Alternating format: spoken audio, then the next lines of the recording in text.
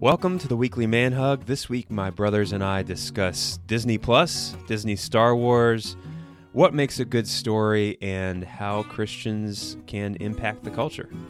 Hope you enjoy the conversation.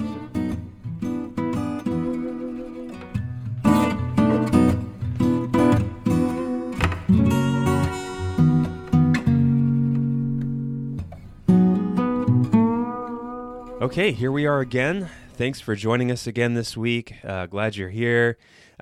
This week, my brothers and I, we had planned to have a short discussion about Disney Plus, streaming, binge watching, good storytelling, and what our Christian impact on the culture should be.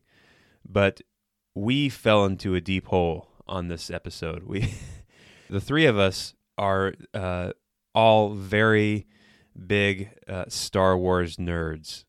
So what ended up happening on this podcast is for about the first 45 minutes, we ranted about the state of Star Wars. So if that's not your thing, I'm sorry. If it is your thing, I hope you enjoy it. Just so you're aware, we do discuss some spoilers for the upcoming film, The Rise of Skywalker, starting at about the 19-minute mark and going to the 26.5-minute mark. Some potential spoilers for the ending of that film have been leaked, and we discussed them in this episode. So be aware of that if you don't want any spoilers. But then toward the end of the episode, at around 57 minutes, we got into the discussion around the culture and how Christians can impact the culture, and how involved should we even be in the music and the movie business. So hope you find that enjoyable. As always, you can find more material, more great content on the website, www.thepettyprophet.com. Without further ado, here's my discussion with my brothers about Disney, Star Wars, and storytelling.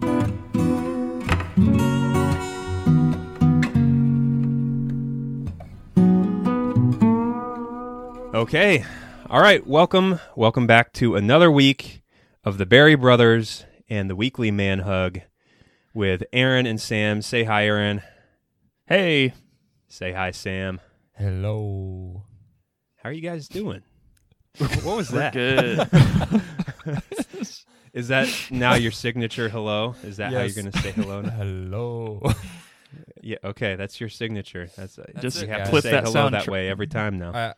I'm working on a rebranding of my personal brand and Of yourself. Oh yeah, You're I mean I've been branding practicing in front of the mirror for hours on how I need to be saying hello when I come on to all of my guest appearances and podcast episodes and keynote. Well, I think it needs some work. tours. I think it's back to the drawing board on that one. Yeah. Darn it. Let's try again. You want to just redo the intro and see if we can get Sam to do it a little bit better this time? No, How our about this, guys? time for, is for the next episode. I'll send you a soundbite of all my best hellos, and you can rate them. Okay. and we'll pick it. That's We'll fair. we'll vote on it. I'll put it on Twitter. Wonderful. Do a Twitter Do a poll. poll. Let's do it. Already off to a great start Did here. and done. Yeah, we really are. Yeah, so this week with Disney Plus releasing with their streaming service, a brand new way to stream smut and garbage into your home by the gallon. I wanted to. Okay, boomer. I wanted to talk.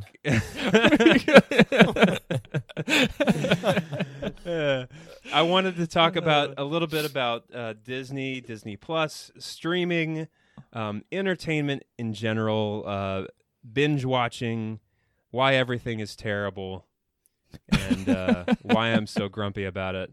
This is a therapy session for me. Oh my. Yeah, basically Disney Plus let Netflix have their fun and do their thing for a while, and the whole time they were just sitting there rubbing their hands, and then boom, and making remakes of our childhood. Yeah, buying and then they buying jumped in. everything. Buying everything. And Buying everything. Marvel and buying they bought Marvel, they bought Star Wars. What else did they bought a bunch of other studios too, like It's crazy. They're the Google of the everything. entertainment world. Oh my gosh. I don't even know. Yeah, pretty crazy.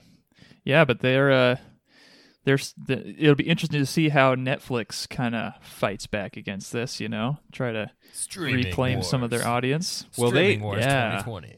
Their ace in the sleeve is the Obamas. They have the Obamas, so they're going to... On Netflix? How can they fail? They're too big to fail. How... I can only imagine the lineup of exciting programming the Obamas have planned for us. They're not popular anymore. They don't. Obama? This country is I mean, I listened to we've gone full crazier than like Obama's moderate now. Obama was too conservative. Yeah, he's moderate. Well, I listened to I was listening to Conan O'Brien Needs a Friend the other day, which is kind of a small niche podcast that no one really listens to.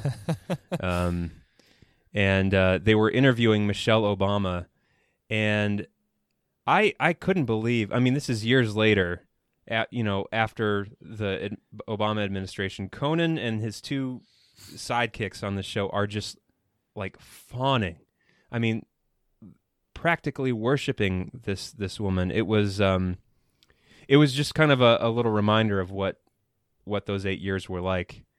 The entire culture, entertainment, and news media, the way they viewed the Obamas. Anyway, I'm going into boomer mode again. That's right. Oh man.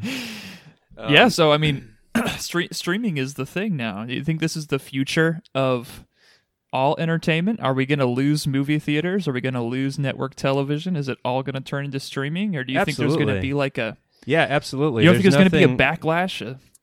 I think network television is on its way out. I think movies, even not just movie theaters, but movies themselves, I think, are on their way out. I don't think that there's no real practical reason to have a 2-hour movie that you go see anymore.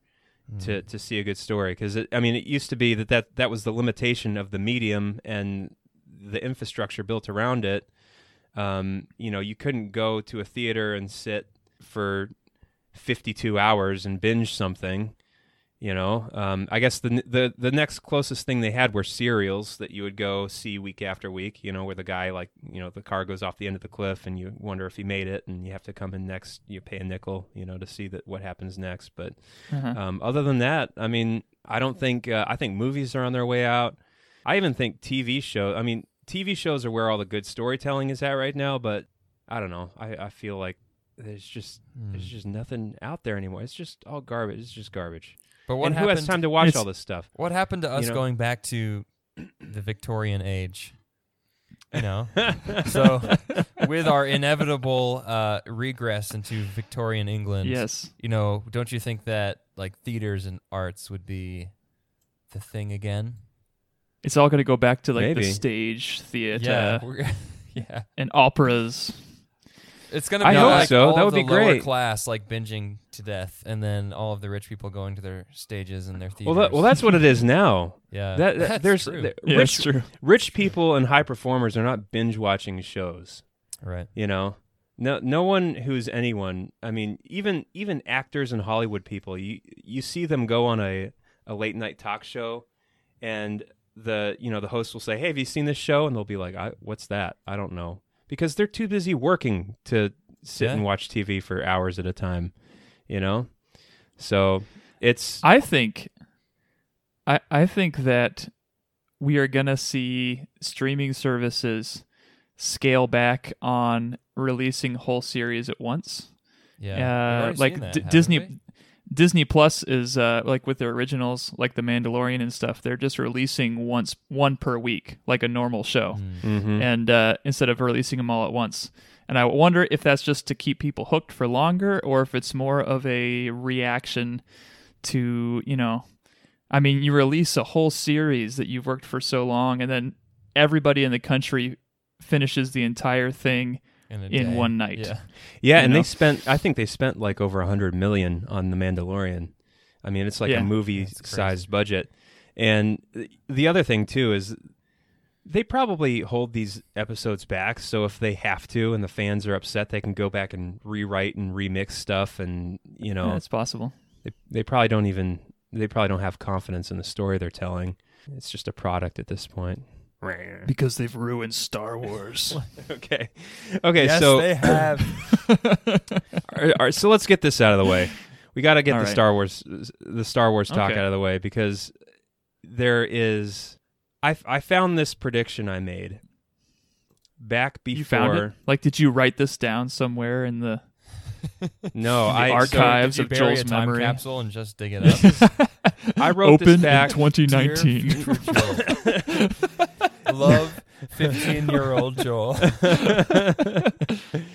No, so I guess I'll preface this with saying that Star Wars was such a big deal for me, and I think I experienced it in a unique way that a lot of people my age, millennials or whatever, didn't get to. And by that I mean when I was like, I want to say when I was like 12 or 13, somewhere around that age, is when they re-released the special editions into theaters. Oh yeah. You know, and we were homeschooled and we didn't watch movies, and I hadn't been brought up, like I hadn't grown up watching movies. So like it wasn't like I had seen a lot of stuff.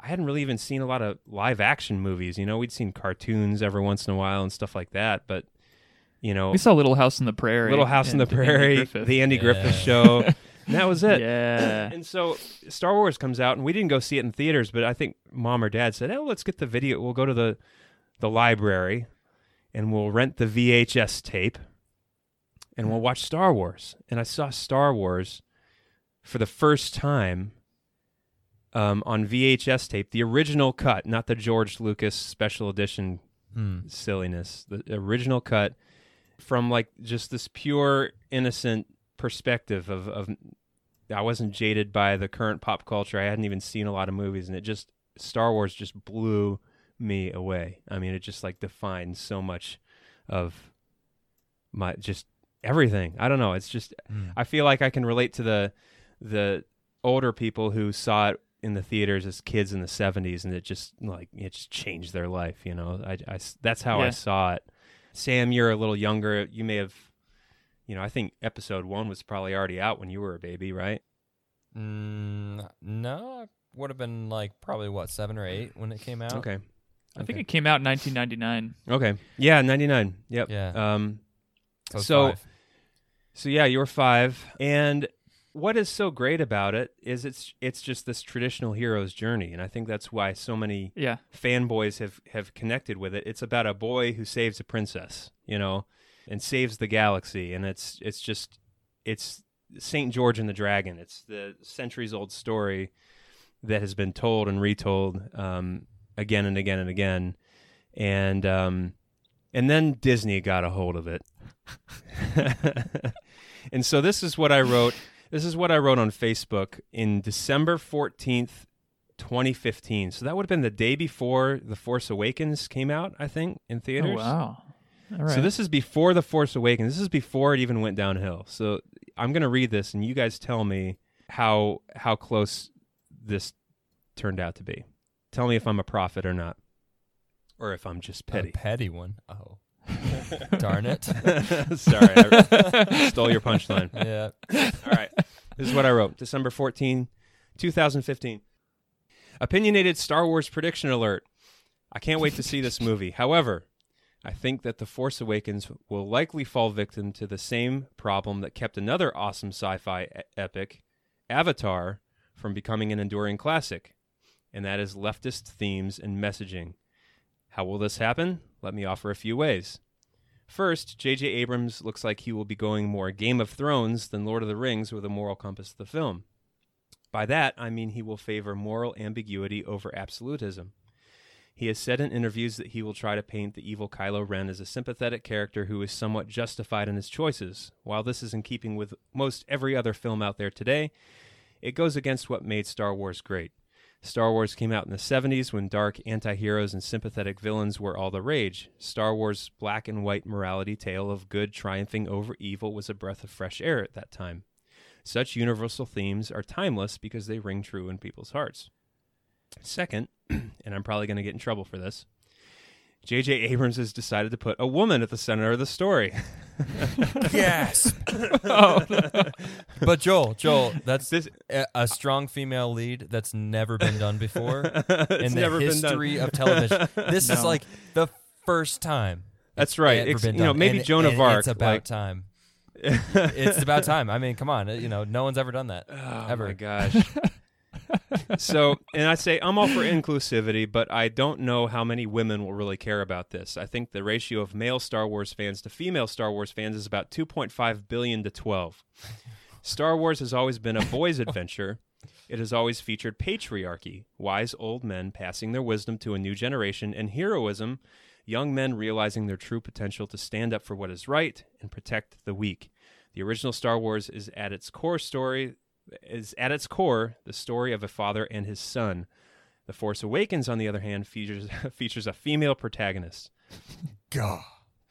I think this will lessen the impact of the movie with its core audience, nerdy, angst-ridden 12-year-old boys at heart like me. Finally, it's well known that J.J. Abrams, talented as he is a hardcore leftist who cannot seem to keep his agenda out of his films. His most recent Star Trek film seemed more preoccupied with offering commentary on the Bush administration than telling a cohesive story. I think I was referring to Into Darkness there, Star Trek Into Darkness. Is that the con one?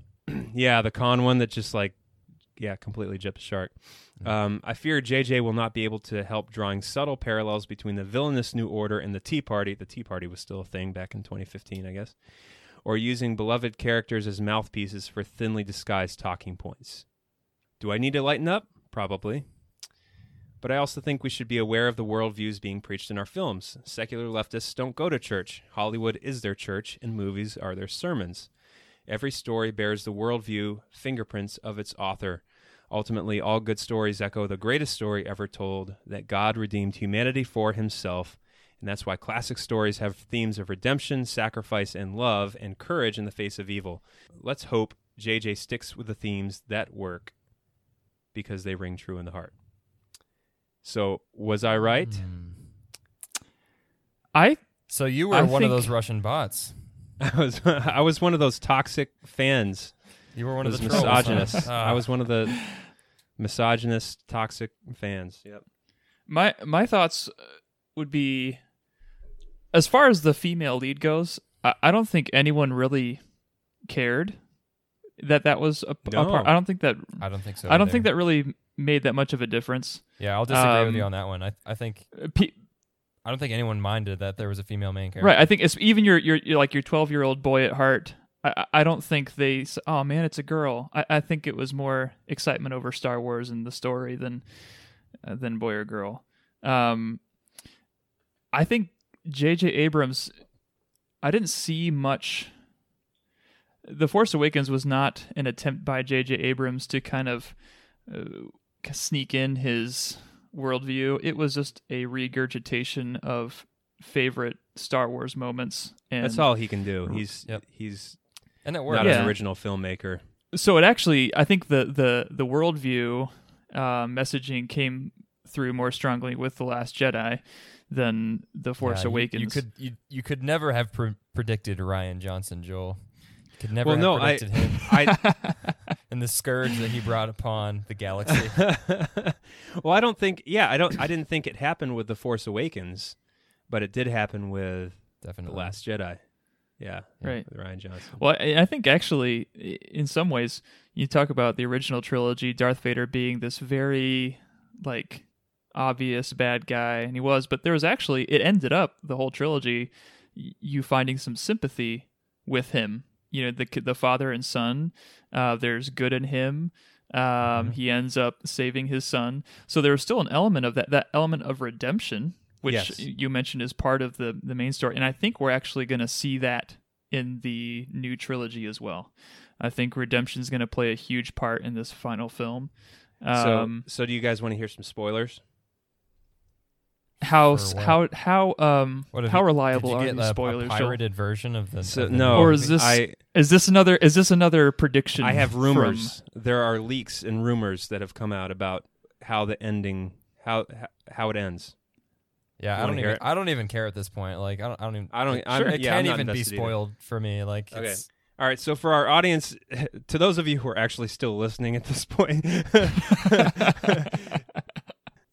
apparently, so the rumor is there are potential spoilers ahead, although there are rumors, or they are rumors, so I don't, if these rumors are true. So if you don't want to hear potential spoilers for Star Wars, I will edit back in exactly as much time as you have to skip ahead to skip these spoilers. But here we go. 3, 2, 1. Okay, so I have it on good authority that they released this film to a test screening about a month and a half ago, and they show the film in 3 acts, and after each act, the test screen people will give their score of each act. Okay? So the first test screen, Act 1, I think the people in the audience rated Act 1 like 67 out of 100, something like that. Yeah. Act 2, they rated a 40 out of 100. Oh my. And Act 3, they rated a 4 out of 100. And the only people in the audience who even gave the third act a 4 were people who had never seen Star Wars before. Everyone else gave it a 0. So Bob Iger, I guess, he was sitting in that test screening, and he freaked out, and he said, "We cannot release the movie like this. We have to change it. We have to change the story. We have to do some reshoots." And they've been doing reshoots for the past month. With The Last Jedi, the same thing. Yes. What is wrong with them? Like, why can't they do this? Like, they're paying hundreds of millions of dollars. They're just pouring somewhere. Oh my goodness! And they can't come up with a cohesive story. So Joel, what's the ending? So how does it end? Version 1 of the story, okay, was Rey faces the Emperor at the end of the movie. Right. Okay? We all knew that. And she and Kylo Ren face the Emperor. The Emperor immediately kills Kylo Ren, just like casts him into a pit. Like 2 seconds, Kylo Ren's done. He doesn't even get a chance to fight. Wonderful. Okay. And then it is revealed that Rey is Emperor Palpatine's granddaughter. What? Yes. What? And then who did he marry? And who did I don't know. Or it's who did he have sex with? Like, what's going on? It's a forced child. Who is like Emperor Palpatine like doing on the side while he's running the galaxy? Like what? He probably incubated the baby in his own self. Okay, by that the Force. Anyway, and then Rey faces the Emperor and just basically beats the crap out of him and defeats him in like 2 seconds. The Emperor's done, dead. Oh my! Boom! Gosh. It's over. And then she realizes, I'm a Palpatine. That's why I was so powerful with the Force. I'm the granddaughter of Palpatine. But then she decides that Palpatine doesn't define her, and she takes the name of Skywalker.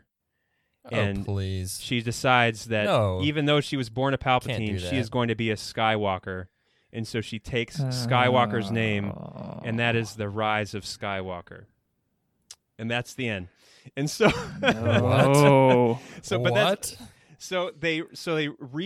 remixed the story, and I don't know what the second remix was, but it scored a little better. So Act 3 scored like a 40 or something like that. And then and Bob Iger still wasn't satisfied with that. Yeah.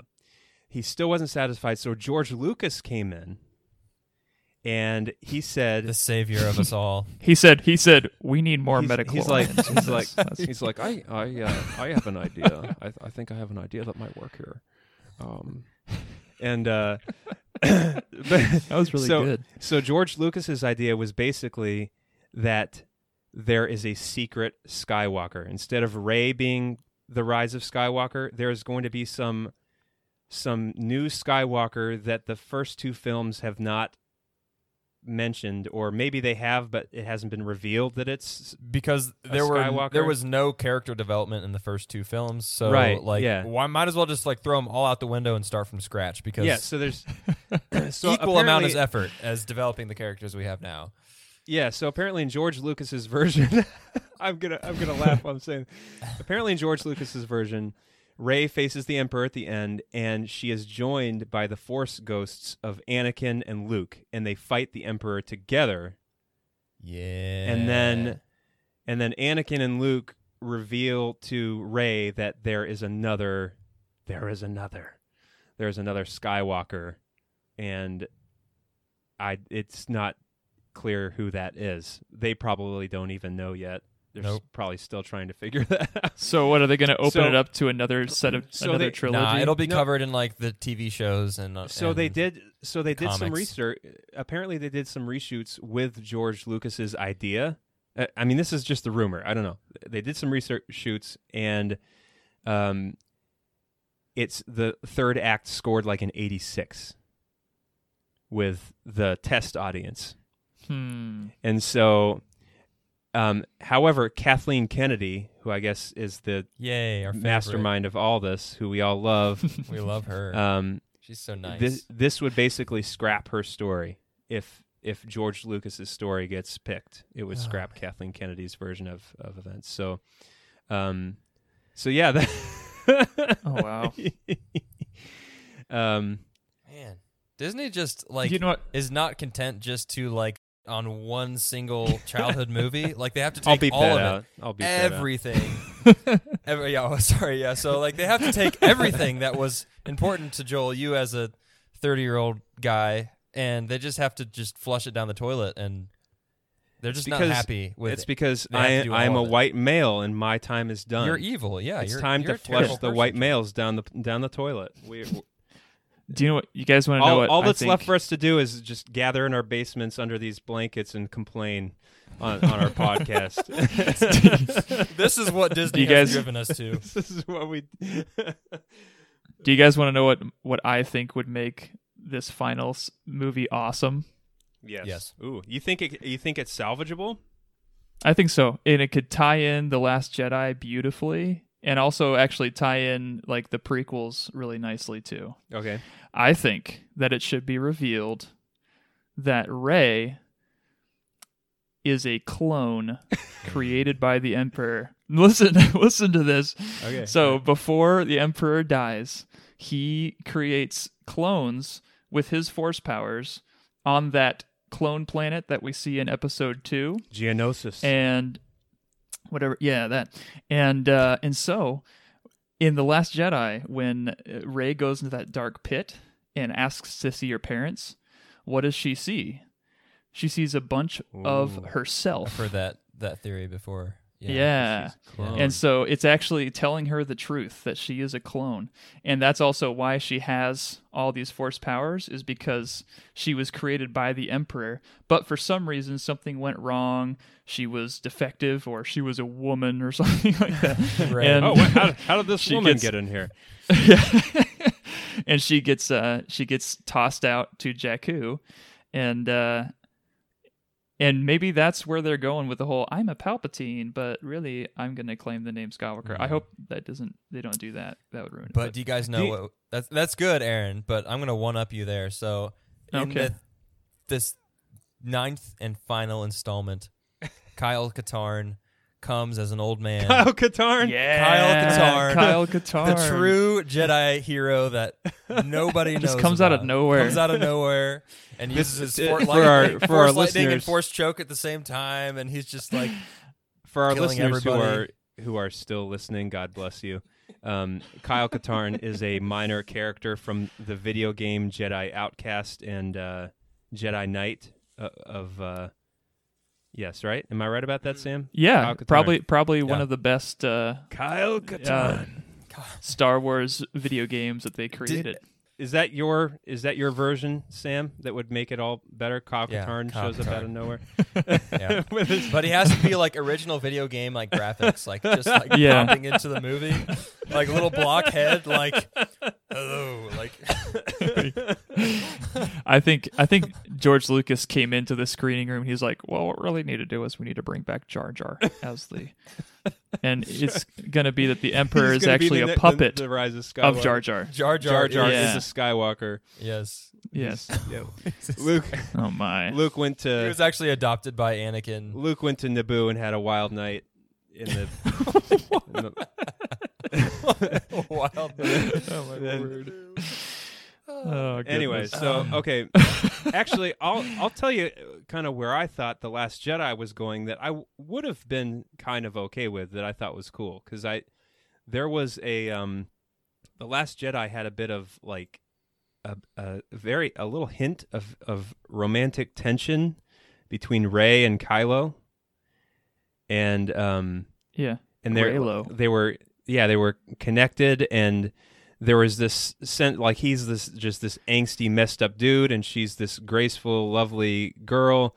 And I would love for there to be some element of them falling in love, and that love is what brings him to the good side. Kind of that what happens when a man and a woman fall in love, like the girl kind of like tames the man. So to speak. It had to be those chest high pants. That's right. That's what did it. Ben any woman would fall for that. Trying to salvage what we have left of our completely alienated audience.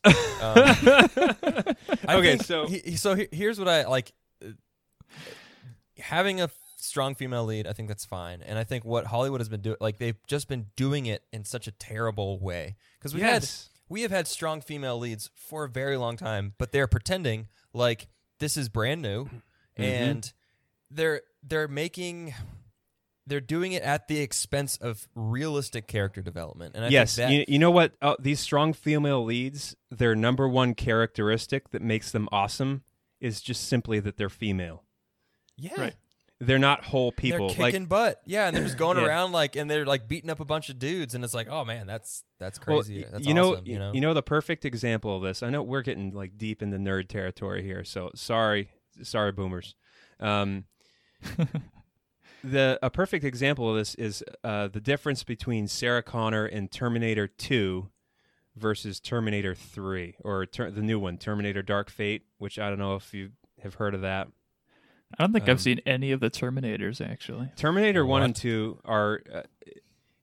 Terminator 1 is one of the greatest like sci-fi horror films of all time. Terminator 2 is the greatest action film of all time, and it is an incredible story. And Sarah Connor... So the gist of Terminator 2 is that Sarah Connor's son, she finds out her son is going to grow up to lead a resistance against an evil AI, and he's going to save the world, basically. So the AI sends a machine back in time to kill John Connor before he becomes this great leader. And so she is, in Terminator 2, she's protecting her son. She's a mother, and she's just this awesome, strong, just kicking butt, female character, but it's done in this natural, honest way. You look at her as just what any mother would do to protect her son, but she's still awesome, Yeah. In the new one, there's a twist at the beginning that basically, I won't get into it, but frees her of any roles of motherhood, and she just becomes kind of this BA Clint Eastwood character that goes around hunting Terminators free of motherhood, free of her son. Which is kind of indicative of where the culture's gone too. It's like motherhood is looked at as a weakness, or a crutch, or a weight, instead of something that is just amazing. Like the most amazing thing about a woman is, And here's what they're doing is, they're turning around and saying like, oh my gosh, like these movies keep bombing at the box office. It's clear America is like misogynist and sexist and racist, and they hate women. Right. And no, it's actually these characters aren't realistic. You've completely ignored like conventional, like actually having a realistic character in a movie. And what you've tried to do is like, all right, let's take what we've used for men and let's just like make a woman that, and just like forcing a round peg in a square hole. And it's just not realistic, and people don't connect with things that aren't true to life. And so, and I think, Aaron, going back to what you're saying about, is the culture, does I don't even know what movies and culture, does the, say that again? Does entertainment influence culture? Does culture influence movies? Yeah. Or entertainment. And now you have like these movies and these studios are trying to like change the way people operate by cramming down like their own kind of idea of what a strong woman should look like. And it's not working. It's a win-win for them. It's not working. It's not working. It's not working. In their eyes, it's a win-win because if they end up making a good movie, like a movie that earns a lot of money and people see, it's a win for them. Like you said, Sam, if it's a fail and no one sees it, it's still a win for them because they, in their eyes, have the moral high ground and they can say, well, no one is seeing it because they're just not woke or they're not in touch with reality, and it's their fault that they're not seeing it, and so they can kind of still claim moral superiority. And point the finger at the audience. It's not really even if it's a just a win-win lousy because movie. The only thing they care about is money. I just think they're so disconnected. Yeah. And they think this is like they're just so disconnected from reality, and then they just turn into sore losers and they start blaming it on the audience, and they're like, well, you guys, like, the reason you don't like Star Wars is because Star Wars fans are all just racist and sexist and they hate everybody. And it's like, no, actually, this is a terrible movie. Just from basic movie standards, like The Last Jedi was just a terrible movie. Like, forget all of the agendas and feminism. If you take all that out, it's still I thought it was a beautifully filmed movie. I thought it was well directed and beautifully filmed. It was nice. Incredible. Yeah. The action was great. But it didn't mean anything. It destroyed the characters. No, we love. And the space chase. I actually liked The Last Jedi. I'll just throw that out there. Okay, don't hurt me. I won't because so I went and saw it in theaters. I went and saw it in theaters and I liked it too. Right. The first time I saw it. Yep. And I think it took time to sink in that, oh my gosh, like Luke, like what did they do to Luke? This is terrible, And I think it also, I realized that after I saw it that first time, it just kind of faded out of my memory. I literally didn't care about it. It was an enjoyable experience in the theater, and I just kind of forgot. Like, it's been on Netflix for the last year or two, and I haven't even watched it. Like, I have no desire to see it. There's just nothing to draw me back to it. It was a beautiful presentation. I mean, the visuals were awesome. There were some things done in space that had never been done before, and it was like, whoa, like that's kind of cool, right? But I liked it the first time I saw it, and then when I read all the backlash and everyone hating on it, I'm like, wait, maybe I don't like it? And I had to... I was sort of indifferent. Like, I had very conflicted feelings. Like, I was kind of like, yeah, it was good, but meh. Like, Joel, kind of similar to you. Like, about it. I enjoyed the experience in the theater, but then I, like... And I'm not going to go back to watch the next one. Like, I have no desire to. And that's I don't either. That's what's going to cost them, really. You guys will see it. You will see it. I haven't even seen Solo. Don't. Yeah, you're probably right. I have not even seen Solo. It's been on Netflix, too. I can't even bring myself... I have no desire to see Solo. It's pretty good. I liked it. I even... what was the other one that they made? The other side story. Rogue One. Rogue One. That one was good. I fell asleep. I fell asleep during it. Really? I liked that one. I tried to watch it a second time, and I fell asleep again. See, Rogue One had a strong female lead, and I really, that's why Joel fell asleep. I really enjoyed it. Yeah, Joel hates women. No, you know what it was? I mean, Rogue One, it was just a Marvel movie. It was just a bunch of explosions and ships flying around and big battles. It's just you were sleeping, so you don't know. I can't even make it through a Marvel movie. I have to like pinch myself and drink coffee to get through them because they are so freaking boring to me. They're just you know what's going to happen. It's just a bunch of garbage thrown. I at the didn't like screen. them until Thanos really came in, and then that was kind of interesting to me. The Infinity War ones were good. I thought. Yeah. I mean, but even those, I had to pinch myself to stay awake through them, because it's just like this. It's just bashing you over the head with action, and you just kind of get numb about an hour and a half into it, and you realize you still have an hour and a half to go. It's like, oh, yeah, yeah.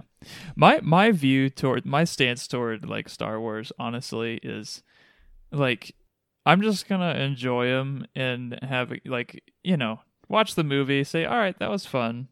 And try not to get too caught up either way. Like such a pacifist, Aaron.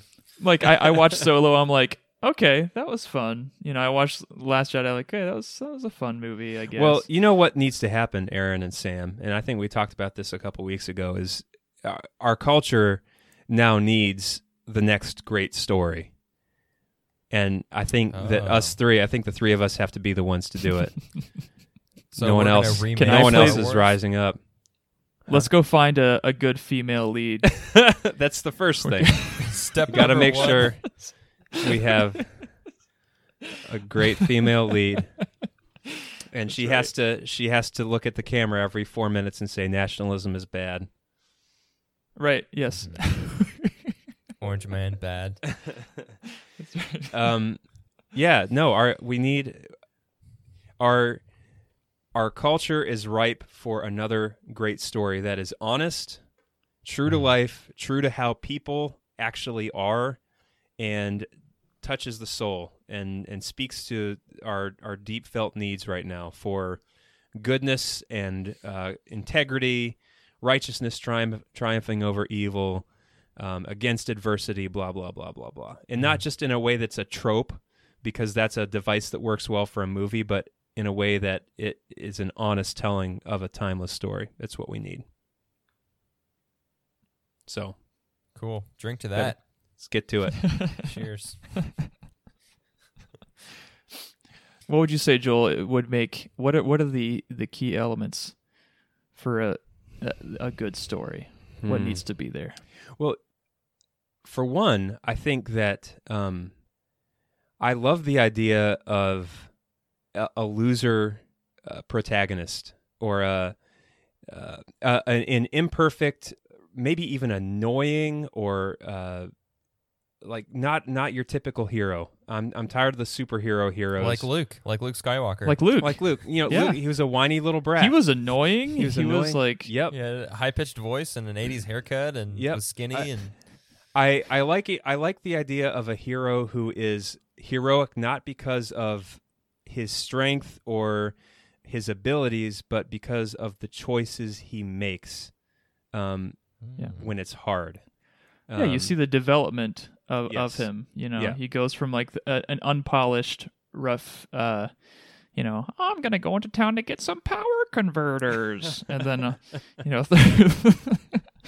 through the experience that he finds himself, he grows into who he is. Yeah. And that's what made the original trilogy good. That's what made Rey in the new trilogy bad. Yeah, because what development has there been of Rey's character? Rey has no development, nothing. And she didn't train either. Like, the original trilogy was Luke becoming someone, right? He became someone. Yeah. Rey in the new trilogy, the whole quest was discovering who she was. She already was, yeah. And I think that is a great illustration of the shift in our culture as a whole, right? The new, what is set forth isn't growing and becoming someone that you aren't now. It's reaching inside and discovering who you already are. Your truth. Finding your truth. Yeah. Yeah. Yeah, and that's just... And that moment of her rejecting the name of Palpatine and taking the name of Skywalker, that's quintessential your truth, isn't it? Yeah.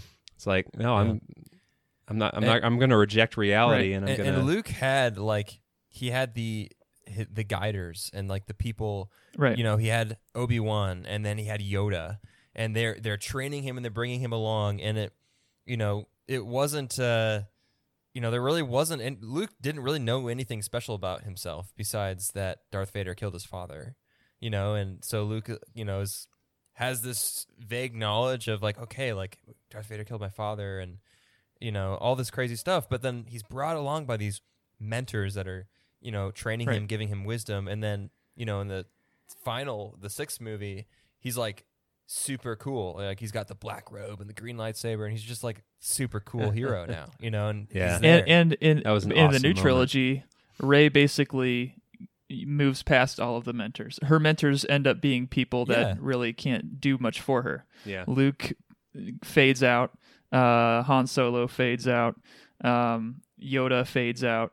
All these mentors basically like, you know what? We don't really know what we're talking about. Let's make way for the new young character that already knows everything and can handle it herself. That's actually a really good observation.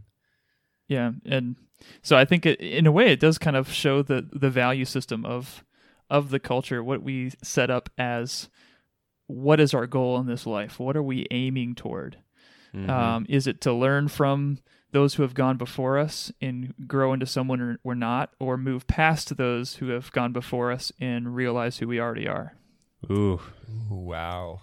Ooh. Boom.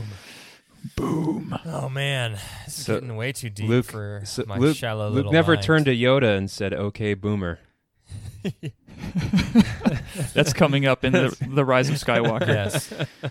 I hope that meme is dropped somewhere in the movie. It'll make it worth it. Well, there's that big moment in The Last Jedi of Yoda talking to Luke and saying, like, burn the books. Like, we have nothing to offer anymore. It's time for a new way. It's time for a new... well, what he says there is those books don't contain anything that Rey already possesses. Right. So she already has it all. She has nothing more to learn. Which, again, points to that. Again, like, doesn't need anything. I do love the line, honestly, a little bit where Yoda tells Luke, "We are what they move beyond." I think that is kind of a cool, like, we train them up and then we watch them move ahead of us, and that's a good thing. Yeah, that would be great if he actually trained her. Right. He gave her 3 lessons. So I mean, three's enough. And then he milked that giant boob alien with the green. Man, talk about scarring. Oh gosh. Oh my. Poor Luke. And Mark Hamill. Mark Hamill is like, dude, he's devastated about it. Yeah, he's poor. He hates Star guy. Wars. Mark Hamill hates Star Wars. Yeah, he's so over it now. Poor guy. Yeah. All right, we got to stop talking about Star Wars, guys. Oh man, we'll have to make this a 2-parter or something. Yeah, we. If you haven't realized, Joel, Sam, and I are all like secret major Star Wars nerds, and this is the first time in a long time where we've been able just to vomit out all of our Star Wars thoughts. Listen, guys, I'm developing my writing. I'm going to work on how to write a screenplay. And someday the 3 of us are going to write the next great story, and this conversation right here will be like on some special edition. They won't have DVDs in the future. I don't know what they'll have. Hologram. Brain implants. It'll be on the special edition brain implant of our movie. I'll call up Kirk Cameron and make sure that he's available. Kirk Cameron and Kevin Sorbo. Oh, yeah. Yeah, Kevin Sorbo. Mm-hmm. Greatest actors of all and time. And who's that gal from, is it Full House, that Christian gal that is in all the Christian movies now? Is it Full House? Yeah, I can't remember. The one that was on The View that used to I don't know. be one of the people on The View. Do you guys know what I want to see put to film? Is C.S. Lewis's Ransom trilogy. I haven't heard of that, actually. What? Yeah. The Ransom trilogy? No. Yeah. I haven't heard of that either. It's a sci-fi. The sci-fi, his sci-fi trilogy. Yeah. Yep. I've heard. I haven't read them. I've heard those books are like unfilmable. Like maybe they could be now. I mean, because it's basically him going to other planets, and each planet is kind of an allegory of, spiritual warfare, or the second one he goes to Venus, and it's like an Adam and Eve character, and God had created an Adam and Eve character on Venus, and so then there's this guy that came from Earth, and he's trying to get them to sin and reject God, and so it's just like it's super out there. I mean, which is crazy because like this was written a very long time ago, and C.S. Lewis's imagination is like, it's just insane. I mean, like spaceships going to other planets, and he created these I'll have whole to check other. those out. Yeah, he Check created that like out. these whole other worlds with these other creatures that. Yeah, it's pretty cool. I think it would be kind of interesting to see those put to film. I think they could pull like what they did with Wrinkle in Time when they made that a movie and try to get Oprah and Yeah, totally. I love The Wrinkle in Time. I still haven't seen the movie because I don't want to ruin the book for myself. The book was good. Right. The book was really good. I really enjoyed that, but Yeah. I'm no interest in. I never saw the movie. Yeah, I don't know. Okay, I also moving on from Star Wars. We have to talk about just Disney in general. I finally had been putting this off because I just didn't want to. But my kids the other day, they were like, "Can we see Lion King? We watch Lion King." The live action, not live action, but like realistic animation remake garbage. Yep. Of Lion King. Have you guys seen that? No, because it's I've already pretty saw bad. the original animated movie. Okay, the original animated movie is perfect. It's Yeah, a yeah. perfect movie. It's one of the greatest. It's one of the greatest animated films, if not the greatest animated film of all time. And Disney pumped in $260 million into The Lion King and managed to make it horrible. It's the most depressing piece of garbage.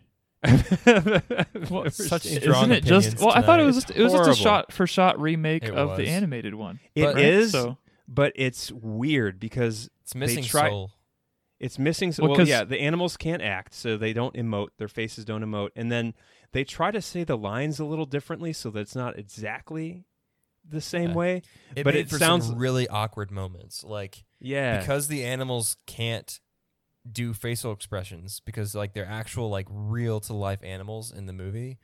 Like some moments I was like, "Ugh, this is really awkward and weird," because yeah, it was wasn't bizarre. meant to be well, they didn't. realistic. They didn't care. They didn't care. They just said, Right. "Hey, we Oh, can yeah. do this. That we can make Yep. another They $750 made money. million dollars." Yep. And that's also They know that all discouraging of they the- made money on that. all of the kids that were around with the original cartoon animated movies have all grown up and they're feeling nostalgic, and they know that if they just re-release all of these classic movies in a new way, that people would go see it, whether or not it was a good movie or a quality movie. They didn't That's really what care. that's It's what like, tells me like Disney's Yeah. just dead. Like they've lost the ability to tell a good story, and they're just cannibalizing themselves at this point and buying up new Yeah. properties. And that's all it is. They're just there's nothing. Walt Disney's vision is dead. It's really sad. Should we end on that point right there? Did you, The end. Boom. Did you hear that? Like on Disney Plus, they have like disclaimers on a lot of their older movies. Like Yeah, like this smoking movie when may, there's- yeah, well, like this movie may portray outdated cultural So, like manifestations. we can't handle ourselves. Like, what are we gonna like Right. watch old movies and be Well, like, like you know, I can't believe the world was like that 30 years ago. Like what? well, I like, mean, what the heck? granted, I mean, you know, Dumbo had a bunch of black crows with, Yeah, that's true. you know, Yeah, talked like some black people and racist stuff. all this stuff. Yeah. So yeah, but yeah, they have all these disclaimers. Every on, Bugs Bunny film ever. Yeah, seriously, yeah. like That's every racial pretty stereotype. Yeah. Yeah. Yeah, that's pretty bad. But anyway, That's another thing that's kind of weird about the new digital streaming kind of era is these companies can just edit their movies at will. Like now that we don't own physical copies of these things, that's kind of a Orwellian thing, don't you think? Like that you can, you can watch a Or movie 10 years you from can now and edit it the won't be movie. the same movie. Oh, like what if, like the movies change depending on who's watching it? Like they know you. They've been listening. You know, like because Google listens Oh, to your my phone. word. They have your data. They know who you are, Yeah. and so I mean, it's so it already happens. well, like with let's say search like results. someone has like you know they're listening to one individual who, in their opinion, is inclined toward violence or looks up white supremacy stuff, and so they edit out certain elements of movies that Yeah. that might encourage or Oh my promote goodness. that. Absolutely. Or like they have Kylo Ren like sleep on a purple mattress because you were talking about it yesterday. Oh yeah, little my ad gosh. placements. Product placements, customized product placements in a movie. Oh. That's Man, Dude, that'd be a lot of fun. I you would know start they're talking working on about that, really though. random things. I'd start looking up really random products online just to see like how wacky it would make, movies turn into. that could be done in a very simple way, just with some things. Like, so imagine there's a scene where a character is holding a can of something, like a 12-ounce Well, can they already of Coke. do product You placement. could no, I'm saying like, what if they could tailor it to where that can change what is being drunk in the scene based off of like what your ad preferences are. So it could be a can of beer, goodness. it could be a can of 7-Up, or a can of Coke. And Wow. Guys, we are Wow. not high right now. Just to let you know. Are you high, Sam? You're not high. I don't know. Sam lives in Denver, so you never know with him. You never know. Oh my! I'm about. We got that out of the way. Disney Plus garbage, Star Wars garbage, Disney dead. Joel's future screenplay, amazing. And I will say though, the Mandalorian is pretty fun. Okay, so did you see the first episode? Yeah, I saw the Yeah, first is it good? episode. Yeah, Nice. it's like Star Wars old western. Nice. Like he gets a special job to go find this individual, and he goes to some desert planet and has to learn how to tame some alien horse and then ride it. Really? Infiltrate some base, and That's like legit. and- That's like Dude, yeah. Western.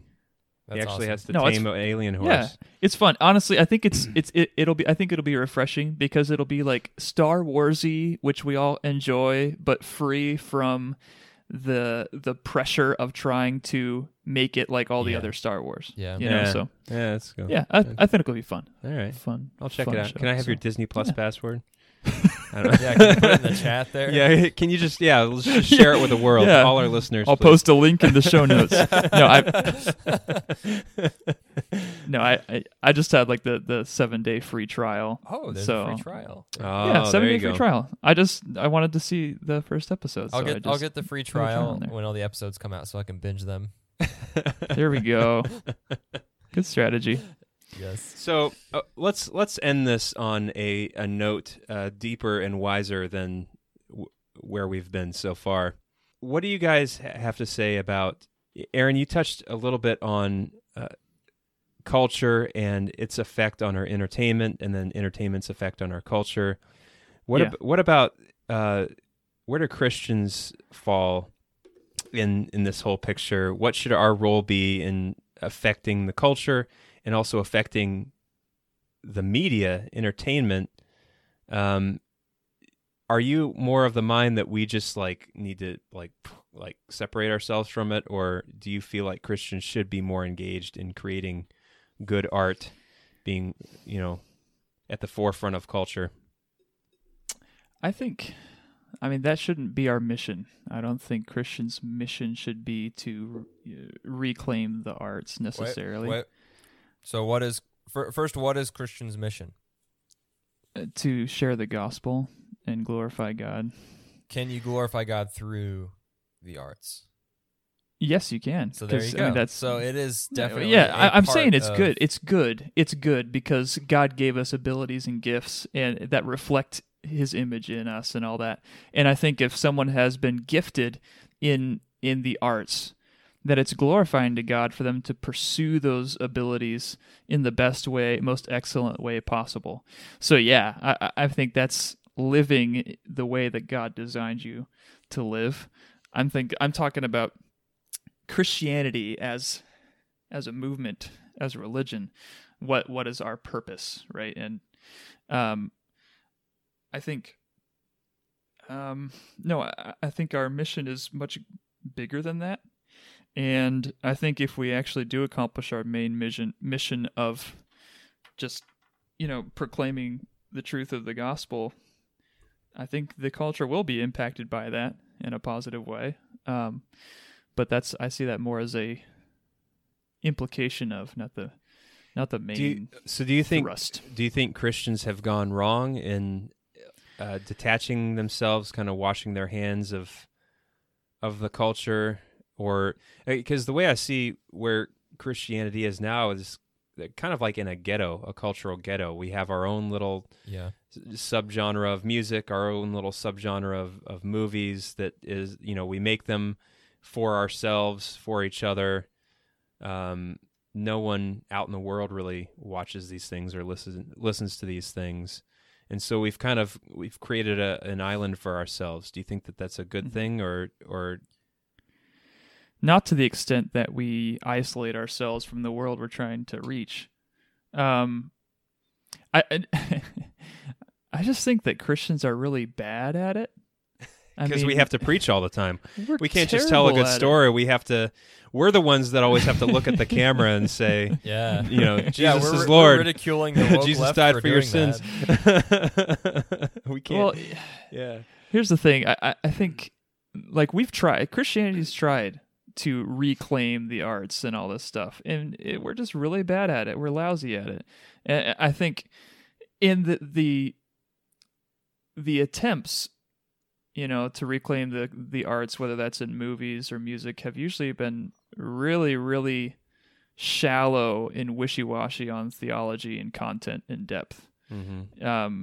And so I think we end up doing ourselves a disservice when we try too hard to make Christian versions of what the world is creating. That's what I'm saying. We shouldn't be making. We're always a decade behind. Right. Our Christian music they're just rip-offs of last year's top 40. Our movies even further behind than that. I think that, there's that, and I'll disagree with you somewhat there. It's not that we're bad at it. I think it's just, we are behind, and Christians have pursued arts in a different way. And I think purposefully, the arts they have pursued has been different than what the world, and they've done that for the sake of being different. Like, in every good, conservative church, you'll find lots of piano players and violinists and orators, and those are all great things. But, and I think, stumbling into the media that our culture is more accustomed to, we're still playing catch up. And I think that there's this pressure, because there's this lack of even an understanding of the theology of art and the theology of beauty, which, I think that throughout the ages, churches have done better at capturing. Churches have sometimes idolized that, capturing art and beauty for God and making that an idol.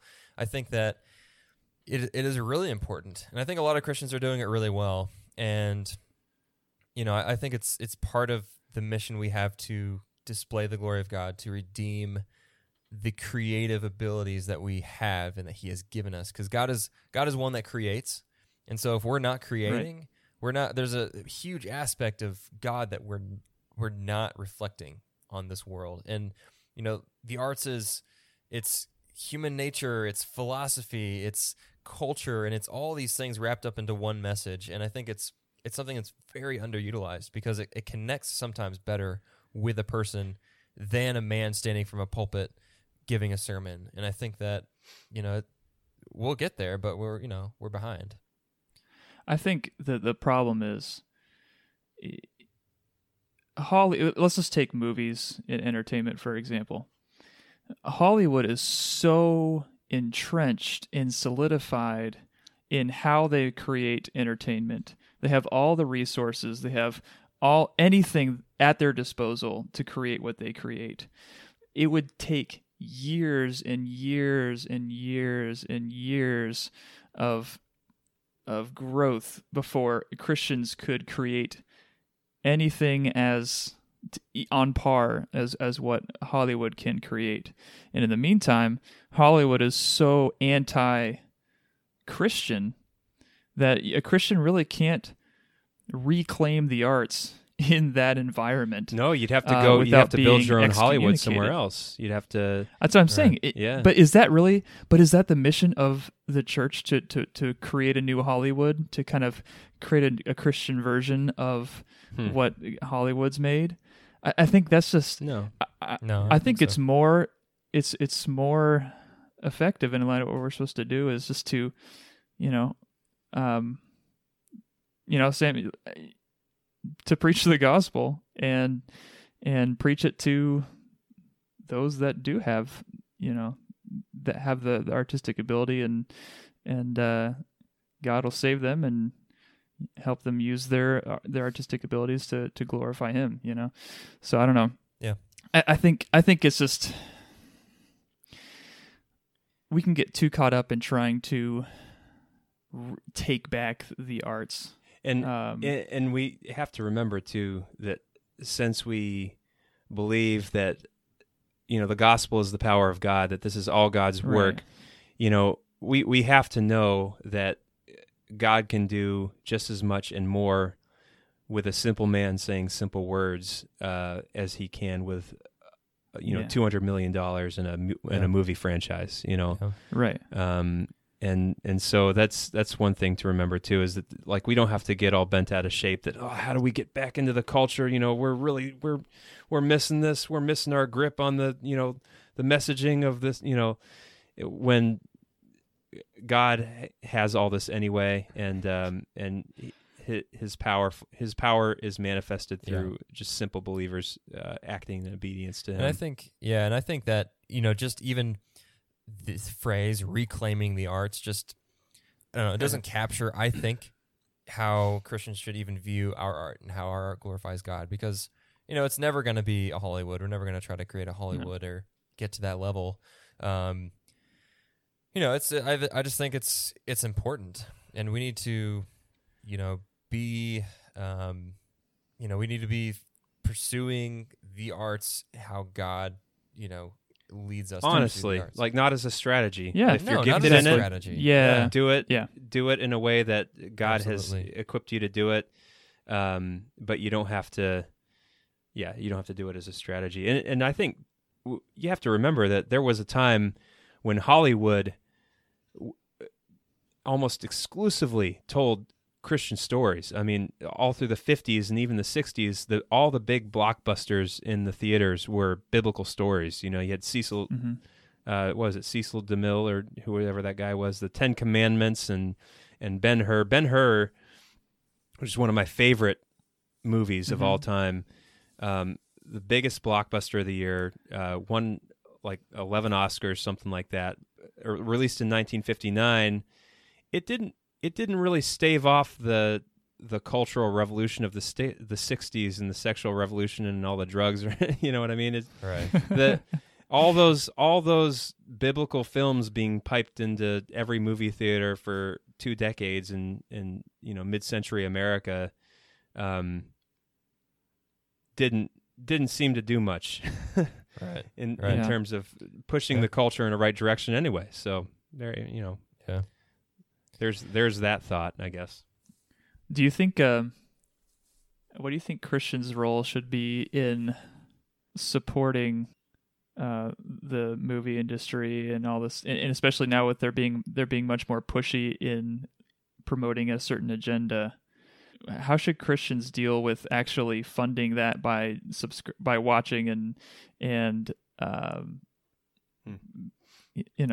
Yeah, I'm saying? Yeah, I'm okay with shelling out money for a good movie that's well made. Even if you don't agree with the viewpoints espoused in the movie or the viewpoints of the people who made it, I just don't think that there's that much worth seeing anymore. I guess what I'm not okay with is just wasting your time and money on trite, meaningless garbage, or binging for 22 hours on just nothing, That's the thing that I think that's the biggest damage of a lot of this entertainment stuff is it's just a waste of time. Mm-hmm. It's not worthy of your time. Amen. Amen. Amen.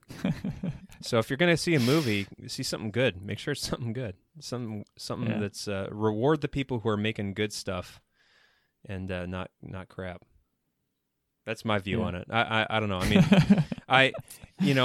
I'm a Verizon customer. I've heard that Verizon donates money to Planned Parenthood. And also, you do get Verizon. I think you also get free subscription to Disney Plus as a Verizon customer. Oh, so there you go. Can check that out. There you go. So I'm Get sucked into it. supporting the There devil you in go. all kinds of ways. That's right. I don't Audience, thank you for if they're listening this far, I think they should email us. Yes, if you are somewhere. still listening to this, And we'll send you like a goodie bag or something. yes, I will send We're you. making We'll send T-shirts you that says "I survived episode manhug episode whatever." Yes. Yes, Aaron. I was going to say, just an interesting observation, and this kind of goes toward, like, what's the goal of entertainment? Is it trying to reflect culture, or are they trying to influence culture?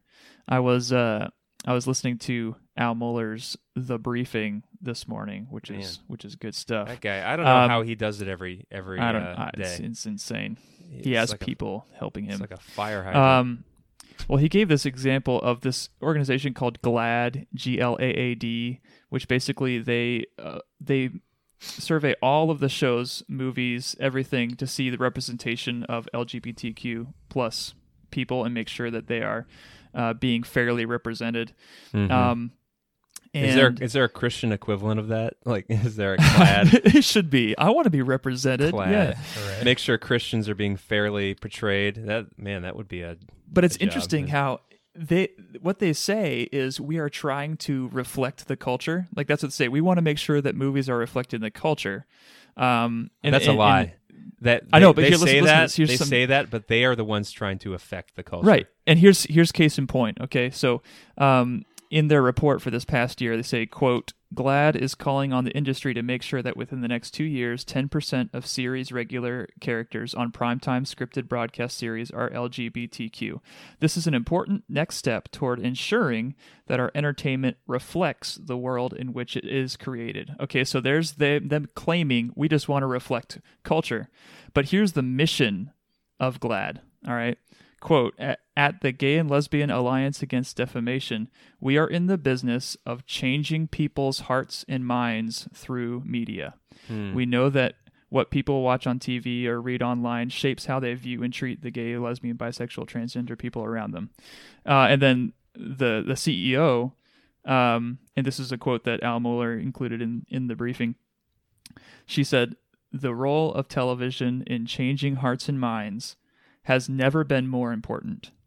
Indeed, our nation's cultural institutions are being called to stand in the gap at this tumultuous time in the history of our movement for full acceptance."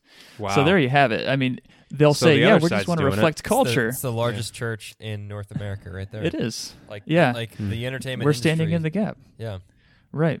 And so it's Wow. incredible the power that the entertainment industry has, and they're going to push that with everything they've got until the culture reflects how they think culture should be.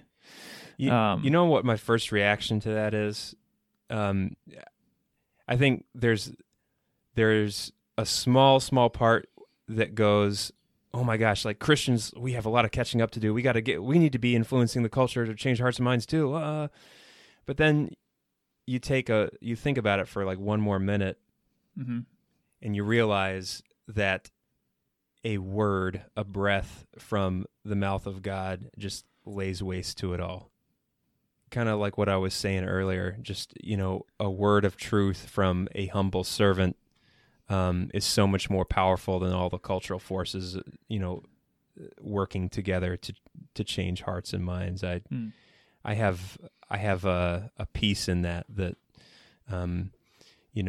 they will go no further than what God allows, and whatever He allows, He allows for a reason.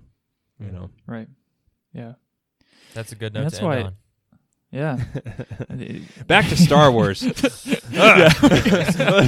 Okay, and now is the moment where I would like to end this by quoting Star Wars Episode 1 in its entirety from start to finish. Yeah, This hang will be on the for another subscriber- 2.5 hours, guys.